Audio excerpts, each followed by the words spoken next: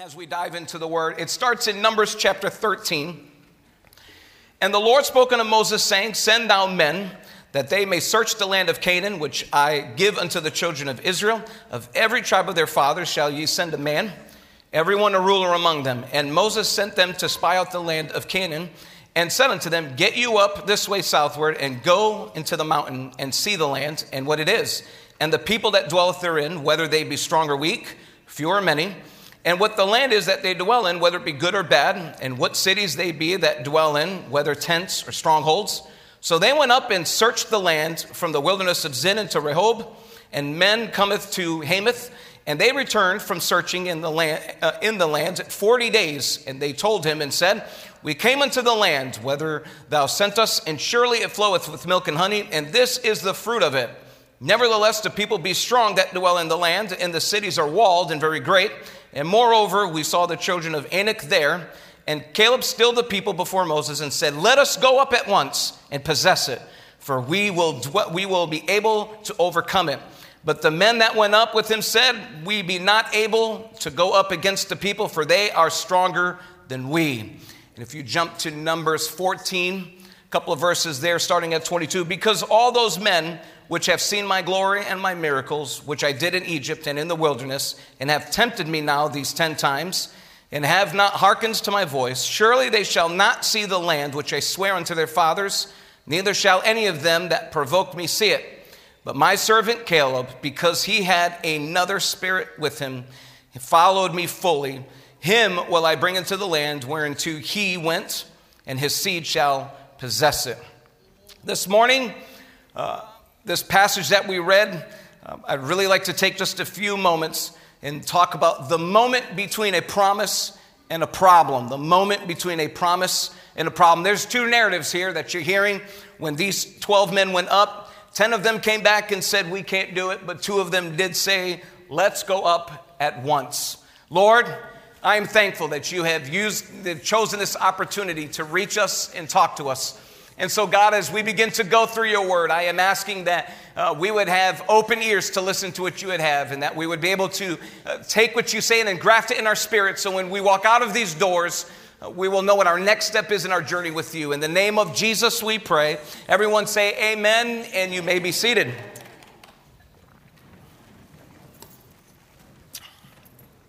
A moment is a minute portion of time.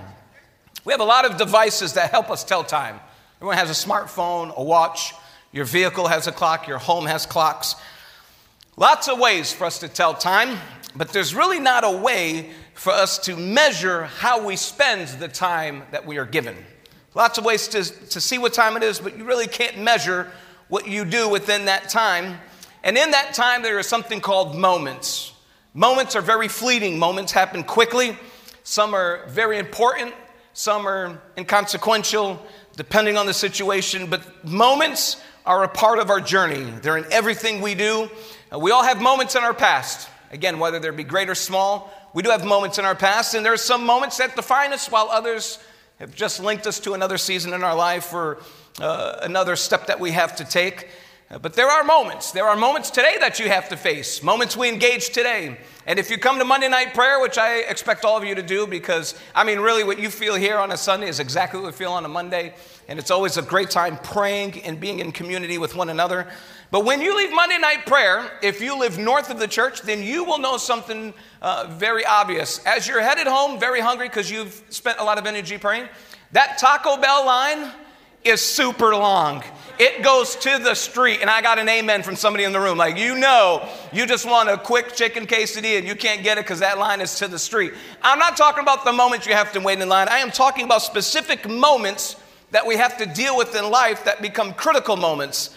Moments that ask such difficult questions. Moments that you might find yourself saying, is this really what I expected? Do I really need to tackle this project?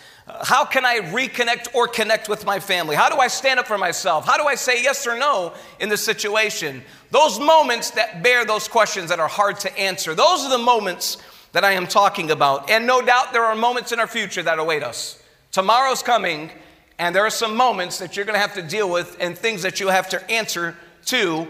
And so I'm talking about these moments that they might feel fleeting at moments at times, but they do have such grave implications, decisions that are made in those moments. I once heard it put this way: whenever I am about to do something, I think, would an idiot do that?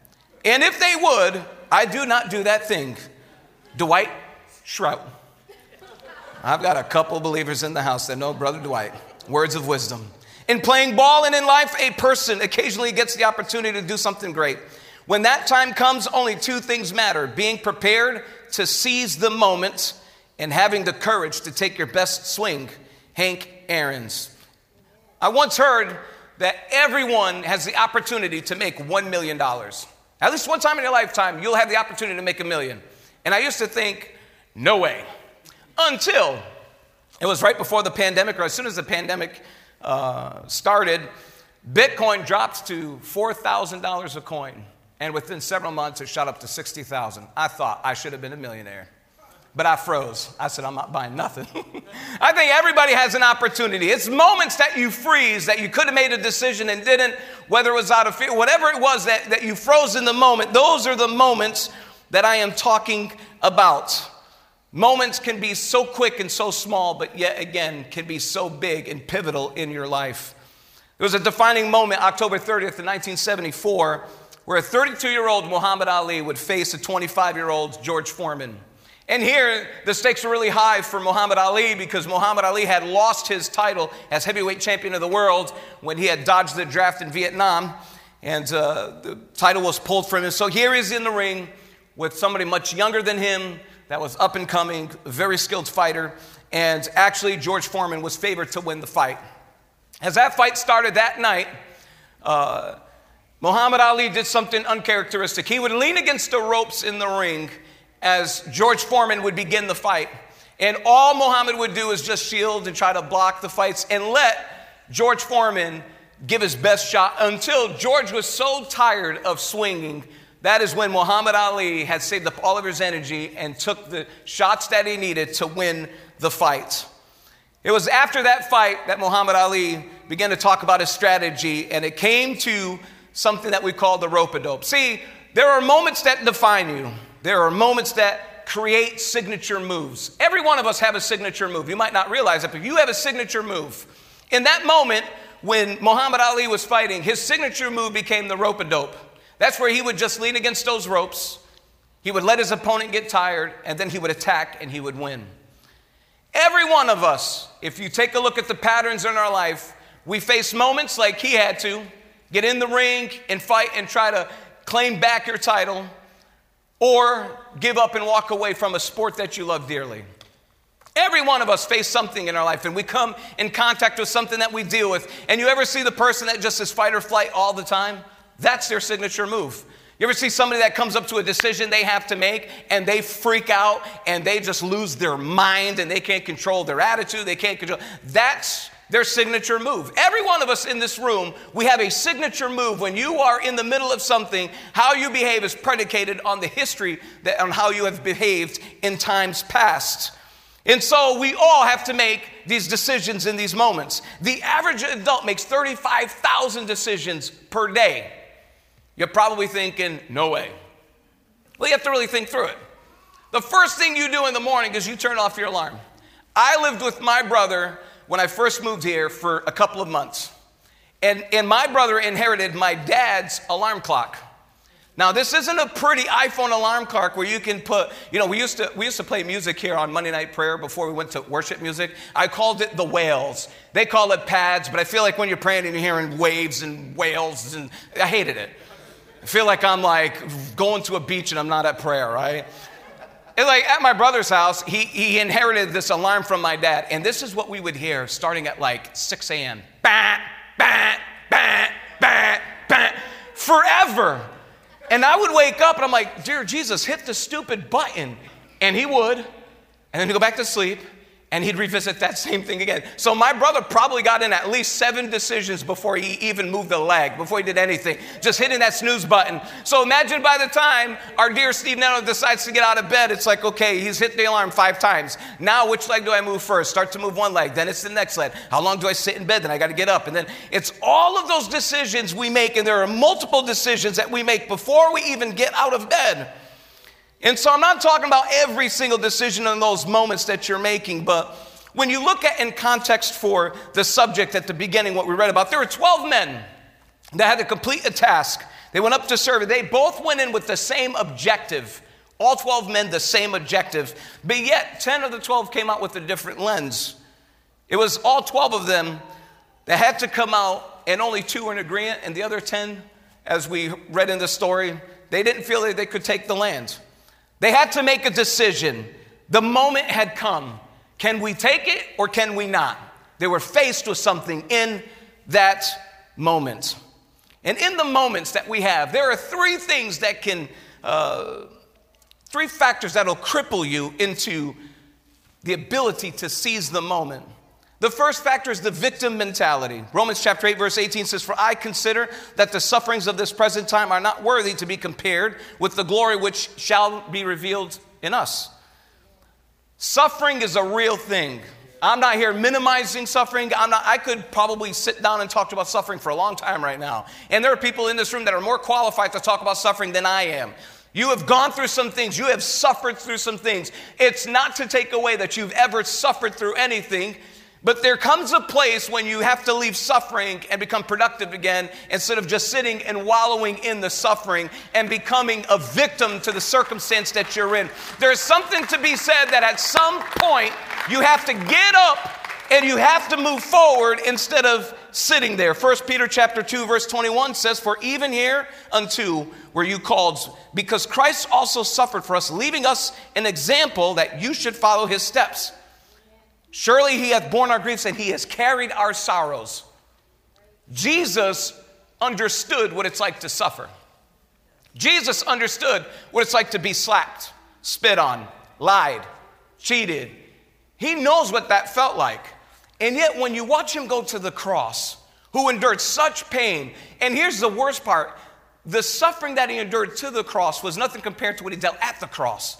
The Bible said he took not just the weight of the cross was on him, but the weight of the world was on Jesus in that moment. And yet in the moment of sheer pain and dysfunction and everything else that was going on, he looked you and I, said, but for the joy that was set before me, he endured the cross. He was still forgiving at the cross. He still forgave somebody on the side of him at the cross. When everything seems to be just weighing heavily on him, he still was behaving as God would allow it. Perfect in all of his ways. Philippians chapter 3, verse 10, "That I may know him and the power of his resurrection and the fellowship of his suffering, being made conformable unto his death." We love to talk about the power of his resurrection. If you're in the house and you need a miracle, you better believe in power of resurrection. If you're facing something in your marriage, you better believe there's power in resurrection. If you're facing an addiction, you better believe there's power in resurrection. If you're facing financial issues, you better believe there's power in resurrection. We love to talk about the power of resurrection, but in order for there to be a resurrection, there has to be death. And in order for there to be death, something has to suffer. But we don't want to identify with the suffering.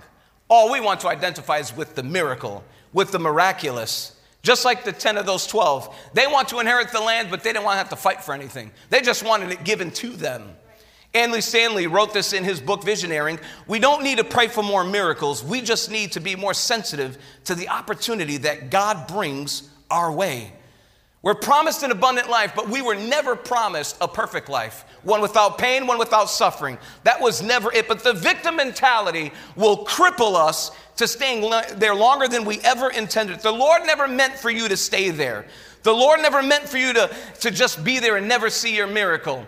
You were meant to move forward, but all too often we become so victimized. You ever been passed up for a job promotion? Ever been passed along for somebody else, for something else? And we sit there, right? Well, I don't understand. I've been at this job for 10 years. I deserve that. My work quality is better than theirs. I don't, just because I'm not schmoozing up to the foreman all the time or the manager or the superintendent. Why isn't it me? And all of a sudden, you get this victim mentality. And all the while, God is giving us these moments that build on each other. And all of a sudden, the moment comes to you, and all you say is, you know what? They done passed me up too many times. I'm over it. You know, they can find somebody else to do that extra shift. Oh, you know what? They can find somebody else to clean those bathrooms. Oh, you know, and you just start being the victim of woe is me. When it so rightfully could have been you, should have been you.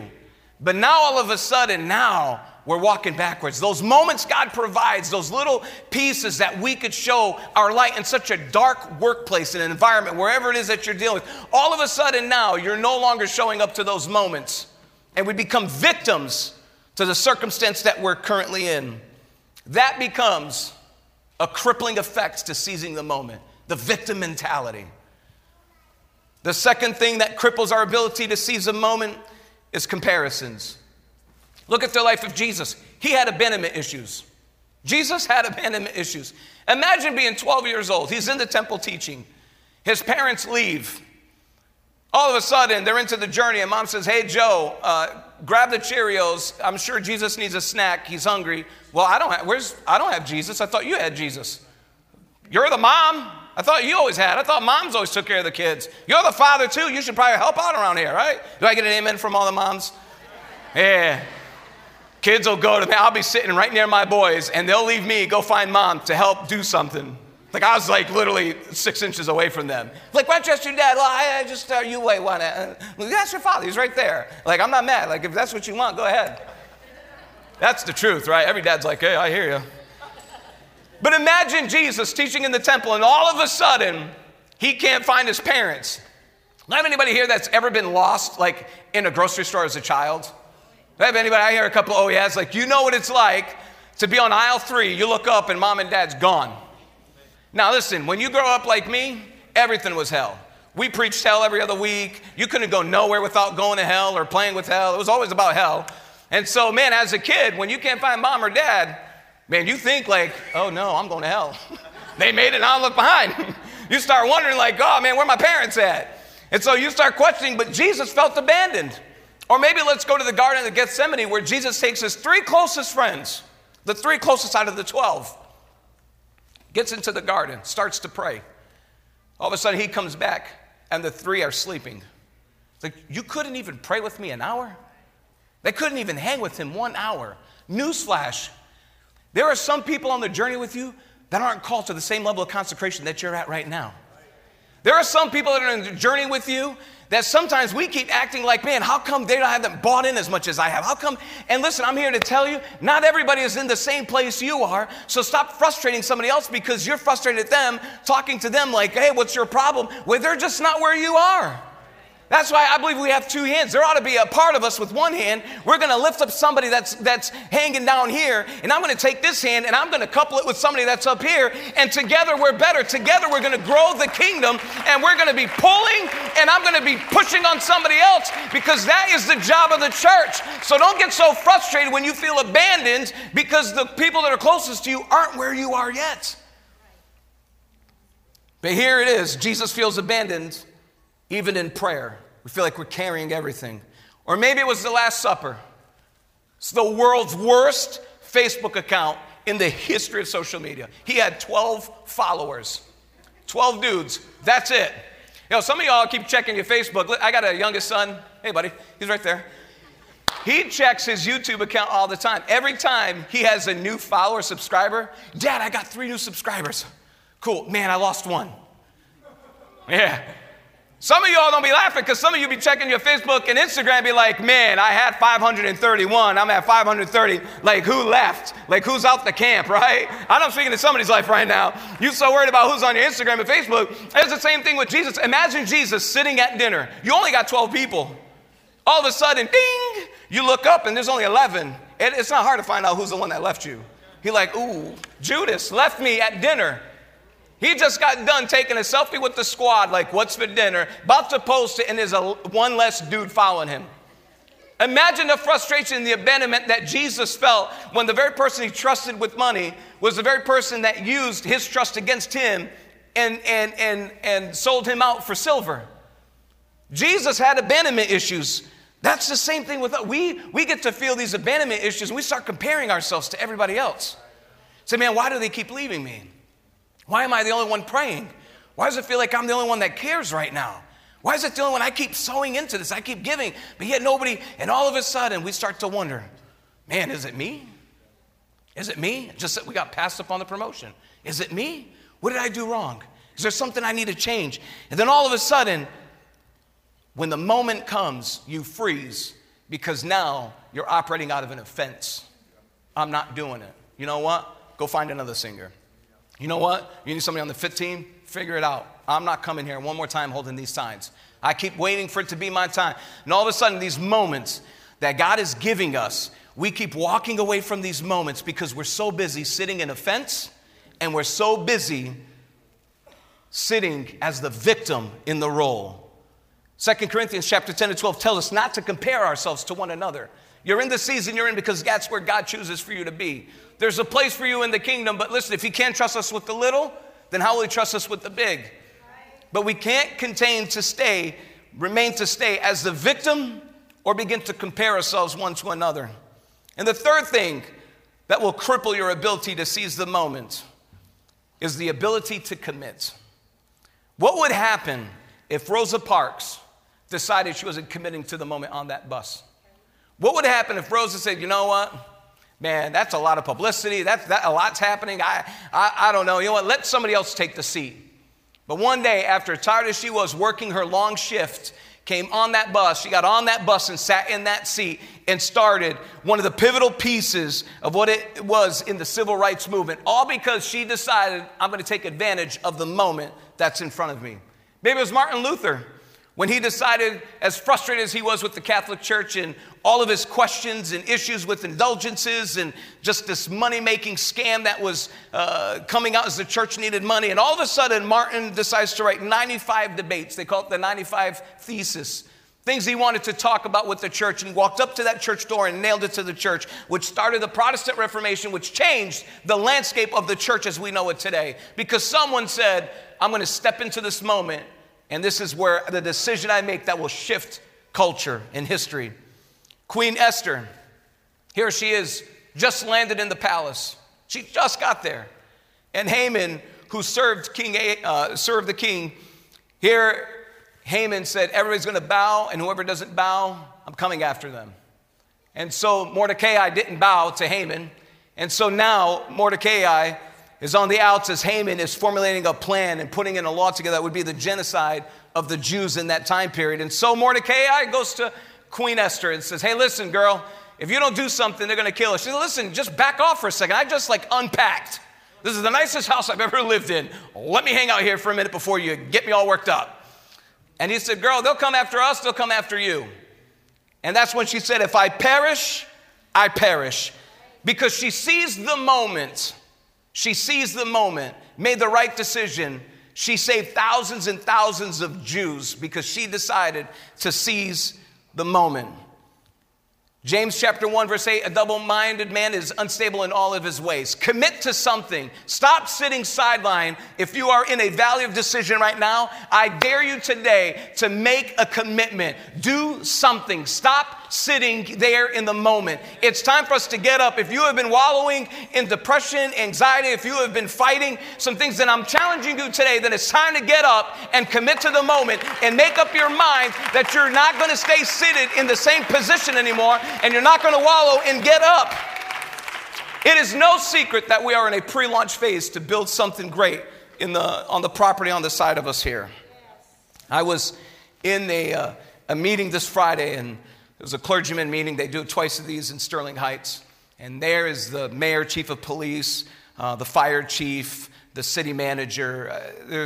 And I want to commend this church because as the city manager she began with her speech on just inclusivity and the diversity in the community and how we're partnering with different demographics and helping. First Church was brought up. I didn't even say anything. They just brought up First Church and said that Pride and Shine's been a staple for their community and that if anybody else, any other church would like to join First Church, be there. And so I want to commend you for following the vision of this church and serving this city and doing what you do because the city is taking notice.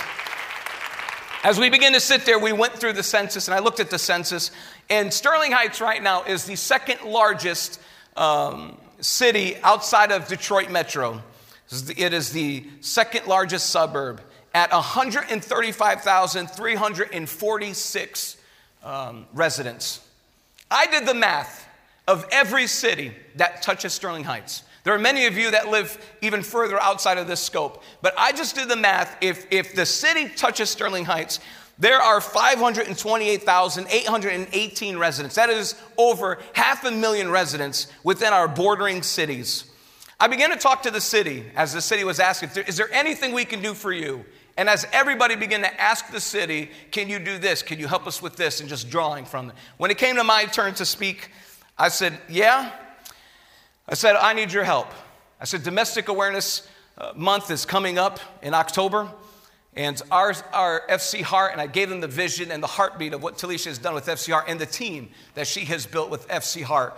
And I began to talk about how Domestic Violence Awareness Month is coming up, and we have partnered with Grace Centers of Hope, and First Church is putting together, I think, over 50 baskets to touch women who have been victims and yet have survived and they're recovering, and we're going to partner with them. And I said, you know what? How do we as First Church get involved in Sterling Heights to help? The chief of police stood up and he said, Mike, I am so glad you asked that. I would love if I passed your contact to every officer, that every victim that is pulled out of a situation, I would like to put them in contact with First Church if you guys can help them for the first night. It's a place for us to get into the city. It's a place for us to touch lives.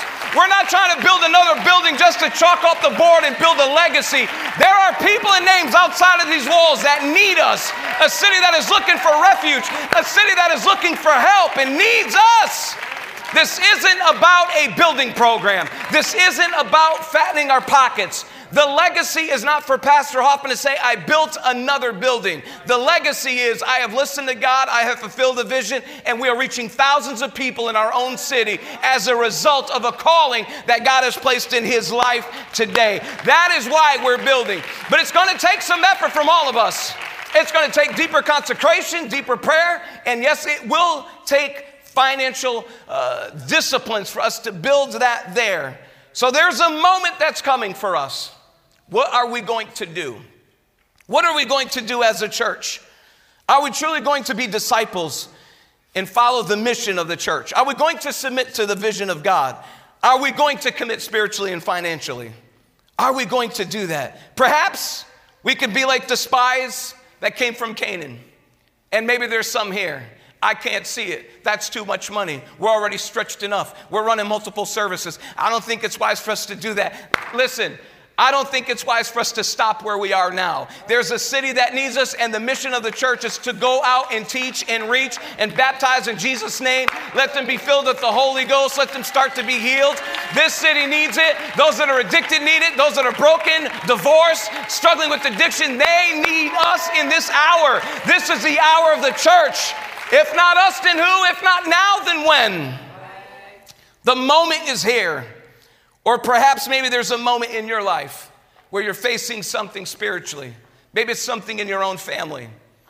And the moment is here, and the moment can seem so big that you don't know how to take the next step. You've been crippled by alienation. You've been crippled by being a victim of the circumstance that you're in.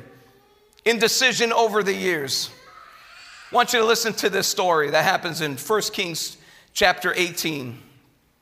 Here, Elijah meets Ahab. You have to understand, Ahab married Jezebel. Jezebel is a Phoenician woman. She influences Ahab in Israel, and now Baal is the god that is introduced into Israel. All because of a woman that brought with her something into a new culture and infiltrated that culture. If you're in here and you're in a relationship that is toxic, For all of you that are dating, let me tell you something. Be careful who you're dating. Don't let them bring something into your culture that shifts and changes and that waters down what you believe in. And all of a sudden now there's a new God in town because there's a Jezebel that came in and she brought something in. Don't let somebody come into your life and shift and change the values that you've had for so long because you've introduced something into your life. But here Elijah warns Ahab and says, listen, if you don't knock it off with worshiping Baal, then there's punishment that's coming. And King Ahab disregarded it and kicked him out. And matter of fact, Jezebel at that point was already persecuting prophets from Israel. And so here, Elijah leaves with a warning. 3 years later, God comes back to Elijah and says, hey, buddy, I need you to go back to Ahab, and I need you to tell them it's time to knock it off. He comes back to Ahab, and mind you, understanding that Jezebel is killing prophets. Ahab didn't listen the first time. There's a famine, and his life is on the line. He had to make a decision in that moment. Do I dare go back? Do I dare do this? And he did. And here, he challenges Ahab. You bring all of your false prophets together, and it's like a drum off. We're going to have a bull and an altar here, a bull and an altar here, and the God that answers by fire is the true God. 850 prophets come together. They're surrounding. And all of a sudden, they start chanting, they're praying, nothing happens. If you read this story, I love this story. Because when you read the story, Elijah starts taunting them, which I would 100% do. Like, he can't hear you. Go a little bit louder. Maybe he's taking a nap. And he's just and they're getting ticked. They cut even more. They get even louder. They're trying to just get whatever attention they can from their God who's not answering. And all of a sudden, Elijah's just taunting them. He's like, you know what? And so finally, he's like, are you guys done? You guys tired yet? And they finally give up. And Elijah does this. He said, okay, great. Let's dig some trenches. Then we're going to take water. We're going to douse the bull, and we're going to douse these trenches with water. And we're going to see that when God answers by fire, it's not a coincidence. It's actually going to take up everything and lick it all up, and everything will be burnt. And sure enough, after a short prayer, it was a short prayer. I was out to lunch with a couple people last week, a couple of days ago. And they said, hey, can you just pray over the food? I said, sure. Jesus bless this food, and just say amen. You're like, oh, that's kind of fast. I'm like, well, I actually don't live from food prayer to food prayer.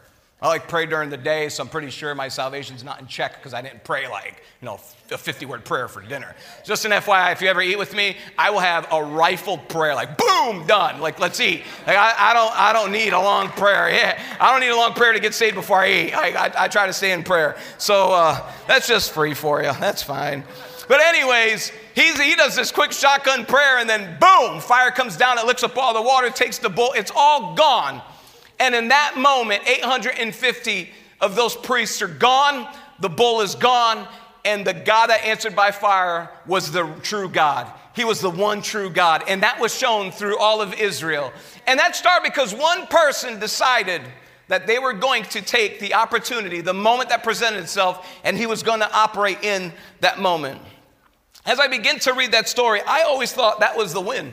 I did. I thought, wow, that's incredible. So he called down fire. But I kept reading, and you get into 2 Kings, and I found out, it really touched me when I figured out, I think something happened to Elijah other than just what happened in Israel. If you go down to 2 Kings chapter 1, you'll find that here, now King Ahab died. He is gone now. And now you have King Ahaziah. He's the new king. He brings in another god, Beelzebub. He gets his new place. He's the new king. He's got the suite, man. It's legit. He's on the second floor balcony. He falls off, severely hurts himself. He's in bed. He sends his men. He said, hey, I need you to go to the temple and find out from Beelzebub if I'm ever going to get out of this bed, or is this it for me? The men leave to go to the temple to find out. And once again, God awakens Elijah and says, hey, I need you to go and confront these men and tell them that you're never getting out of that bed because you sought the wrong God. Elijah has the opportunity once again. Do I make this call or do I just hang back? But Elijah's already had moments with God in the past. See, a lot of times we look at somebody in ministry or we look at somebody that's victory after victory and we wonder, like, how is it they're always getting the victory and I feel like I'm the one that's always behind? It's easy. They've had moments before in the past that they have been faithful. They've had moments where they kept praying. They had moments where they were in struggle and they remained faithful. And so that becomes what their signature move is. When somebody's in a fight, they're going to survive it because they've been in fights before. But if all we ever do is run, when we get frustrated and we get hurt and everything is chaos, then the next time the situation comes, this is what's going to happen again, fight or flight. It's the repetitive mode. It's the things that we keep going back to. And I think Elijah here in this point says, you know what? I'm going to go. He meets the men and tells them, say, listen, you can go back to Ahazi and tell him he's not getting out of bed. This is it for him. Those men go back to Ahazi and they tell him, say, listen, it's over. Call it a day. He gets ticked and said, you go get Elijah. He sends a captain and 50 men over to Elijah. They meet Elijah. Elijah's on a hilltop. And this is what floored me. 2 Kings, verse 10 of chapter 1. And Elijah answered and said to the captain of 50, if I be a man of God, then let fire come down from heaven and consume thee and their 50. And there came down fire from heaven and consumed him and his 50. Again, also he sent him another captain with another 50. So here those men come up to him and he said, you know, if I'm a man of God, then I'll call down fire again. Guess what happened? It came. So guess what the king heard? You lost 51 dudes, a captain and 50 guys. Go back and say, you know what? Imagine being the second platoon. All right, buddy, now you take 50 more and you guys go. I would hate to be those 50, like knowing them other dudes are torched. Like, all right, king. Yeah, that's a terrible day, knowing you're going to your death. They get back to Elijah. Elijah does the same thing in verse 12. And Elijah answered and said unto him, if I be a man of God, let fire come down from heaven and consume thee and thy 50. And the fire of God came down from heaven and consumed him and his 50. That's when it hit me. Because Elijah, he sees the moment when he was fighting Baal and King Ahab. When the moment came again for his life to be threatened, I believe God gave him provision the first moment when he prayed down fire from heaven. God gave him a way of escape when he would need it later on. It's the same thing with us today. If your provision could be in the moment that you're dealing with now, that could be 3 years from now. There are things that are coming down the road that you might not understand or know or even see, but God is preparing you for that in the season right now. It's the moment that you're dealing with right now that will prepare you for tomorrow and the day after. And to me, the miracle for Elijah wasn't the first time he called down fire.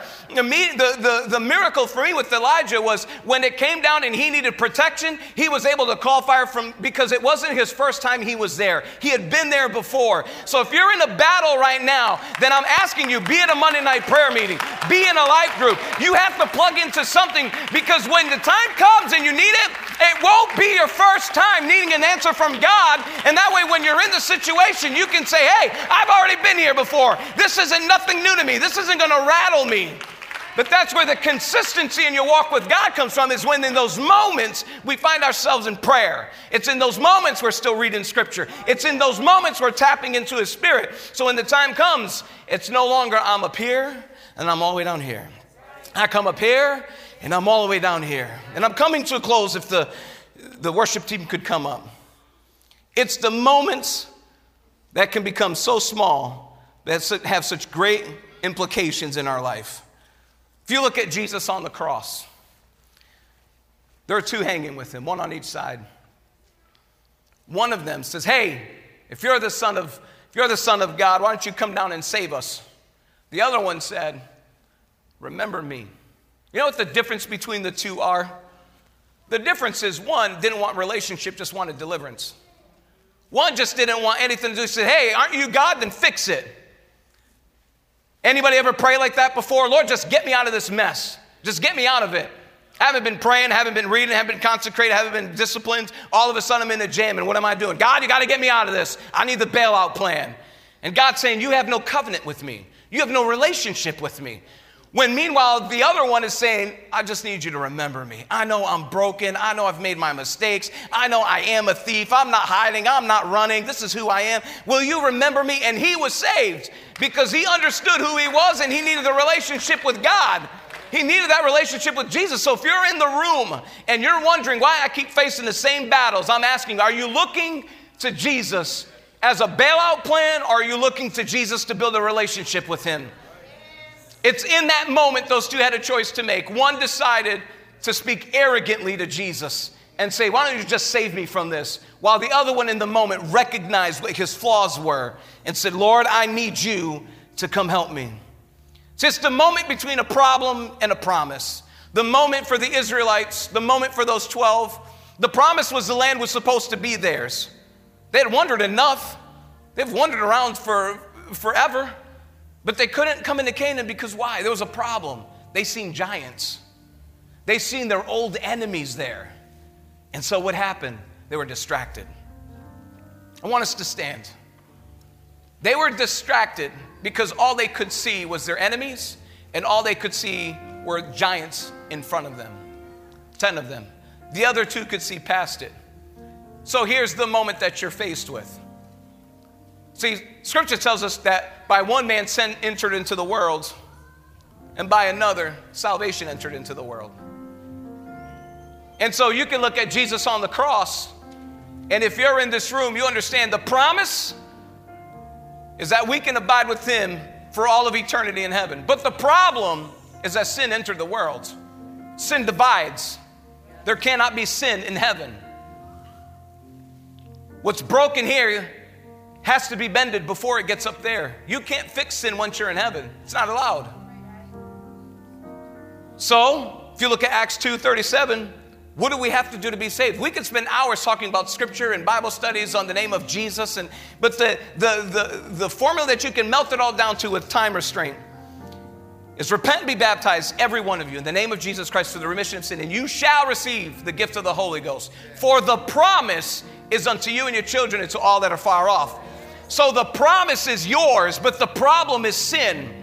And if you're in this room and you're saying, man, I haven't made it right with Jesus. I haven't asked him to forgive me yet. I have not been baptized like the scripture tells us in the name of Jesus. Then you know what? There's a moment between your problem and your promise that you can fix today. There's a moment if you have never spoken in tongues, you can do that this morning. I want us to come up to the front. And if you're here and that's a step that you haven't taken yet, I urge you, we'll pray with you. You can take that step this morning to know that the moment between your promise and your problem is here. And it's as simple as you talking to Jesus and asking him for forgiveness. It's as simple as making the decision of, I'm going to talk to Pastor John, who's right up front, and I'm going to say, hey man, I need to be baptized in the name of Jesus because I need this moment to marry up and forgive me on my problem and get me to the promise. Just like those guys in Canaan. Or maybe you're facing something in your life and you're trying to figure out, God has promised me some things. There are moments in your prayer closet that God promised you something. And because of time and place and situations that have come between, all of a sudden you don't have a problem in front of your promise. The moment is here where you can say, all right, God, how am I going to get through this? Am I going to wallow in my pain? Am I going to sit in suffering? Am I going to continue to be the victim? Am I going to be crippled? Or am I going to operate out of faith and take advantage of this moment? I don't know how many moments we're afforded. I can't promise you how many moments we have ahead of us, but I can promise you this. If you take advantage of these moments, there's going to be a time in your life where you're going to look back and you're going to be able to see that the provision was in the moment from 3 years ago and it's manifesting itself right here. If you and your spouse have been at odds with each other and you don't know how to get past that, and all we've ever done is play the blame game and become so sensitive to what everybody else is saying and the struggle in the marriage. Well, he promised us an abundant life, but never one that was free from suffering. But he did say, listen, let no man tear this apart. There was a promise that was given to you as a picture of what the church in Christ is in a marriage. Then you know what I'm here to tell you? Then you can get through that moment today by just praying and taking the next step instead of wallowing in it. If you're fighting addiction this morning, I'm here to tell you, between the promise of an abundant life and the problem that you're in, God can break that addiction today. God can heal your marriage today. God can change your financial situation today. But it takes us operating in the moment right now. Right now. So what is it that you're facing? What is it that you're facing? And we're going to sing here in just a moment. But in order for Elijah, when faced with death, you have 51 people coming after you. For him to be able to call down fire it's because the moment wasn't new to him. I can look at many people in this room, when they're sick, you know what happens? When Jay Bourne is sick and he's still going to the doctors and fighting COVID, he's been in the place of cancer. And so then Jay Bourne can say, God, you brought me out of cancer and you healed me then you'll take care of me in COVID. I can look at Jesse and Esmeralda and they can say, hey, listen, we might have an argument as a family, but you brought me out of almost sheer divorce, and here I am standing on ground. Here my boys are playing on the team. Why? Because the moment's not new to them. They can look at it and say, hey, I'm not going to be afraid anymore because I've had these moments and I've made the right decisions, and so here I stand. Because the moment is not new. If you have been running,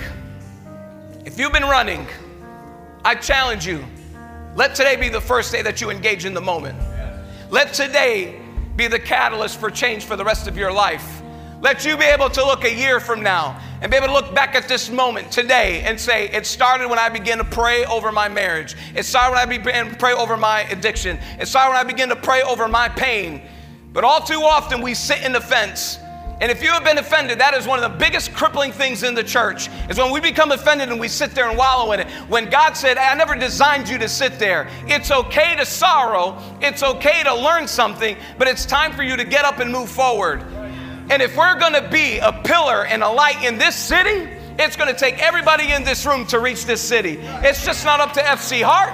It's just not up to the worship team. It's not up to the pastoral team. It's just not up to Pastor Hoffman. It takes everybody in this room to say, hey, you know what? Whatever I got to do, I'm going to be in Monday night prayer. I'm going to start praying at home on Tuesday and Wednesday and Thursday and Friday and Saturday. I'm just going to be disciplined in my finances. Why? Because these are the moments we build towards the future. It was a small cloud that produced the rain that delivered Israel out of a famine. It was a tiny little bird that produced a deliverance for a whole world. It starts off small. But if we don't take advantage of the small moments, when the big moments come, we'll fold and we'll die. And I want us to start singing, and I want us to start inventorying where we really are. And just be saying, God, if there's something inside of me that you have to remove or add to me, I need you to do that. God, if I'm involved in something, bring that to the forefront of my mind so I can shift the culture in my relationships. Shift the change, God, that it would be a transforming of my mind. Lord, you know every need that is in this room. God, you can see where we're headed. You have called us. This isn't something we're trying to do on our own. But God, there are people that have come into this room that, God, they are broken before you. It seems like they can't catch a break. They're not winning. And so, Lord, I need you to speak into their life right now. And God, that you would begin to impart wisdom to know how to deal with the situation that they're in, to be able to impart clarity in their mind, to know that this is the next step, that we're not going to wallow and we're not going to sit, God, as a victim anymore, Lord. I'm not going to sit, Lord, and think of just how everybody else and compare myself to other people with all of my insecurities and sit idle in the moment when I can make my decision right now, God, to take my next step in my marriage, to take my next step financially, to take my next step in reaching the city and building a community that we can come and have a place where we can touch lives and change it for the kingdom, for all the names we don't have and the people that are outside these doors looking for restoration and healing, God. I'm asking, Lord, that you help us right now, God. Cause this is how I fight my battles. This is how I fight my battles. Oh, this is how I fight my battles. Come on and prophesy. This is how I fight my battles. The Lord is here. The Lord is here. This is how I fight my battles. With my hands lifted high.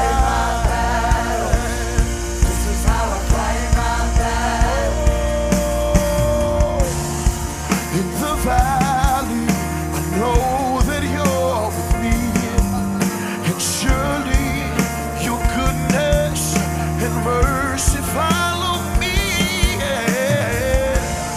So my weapons are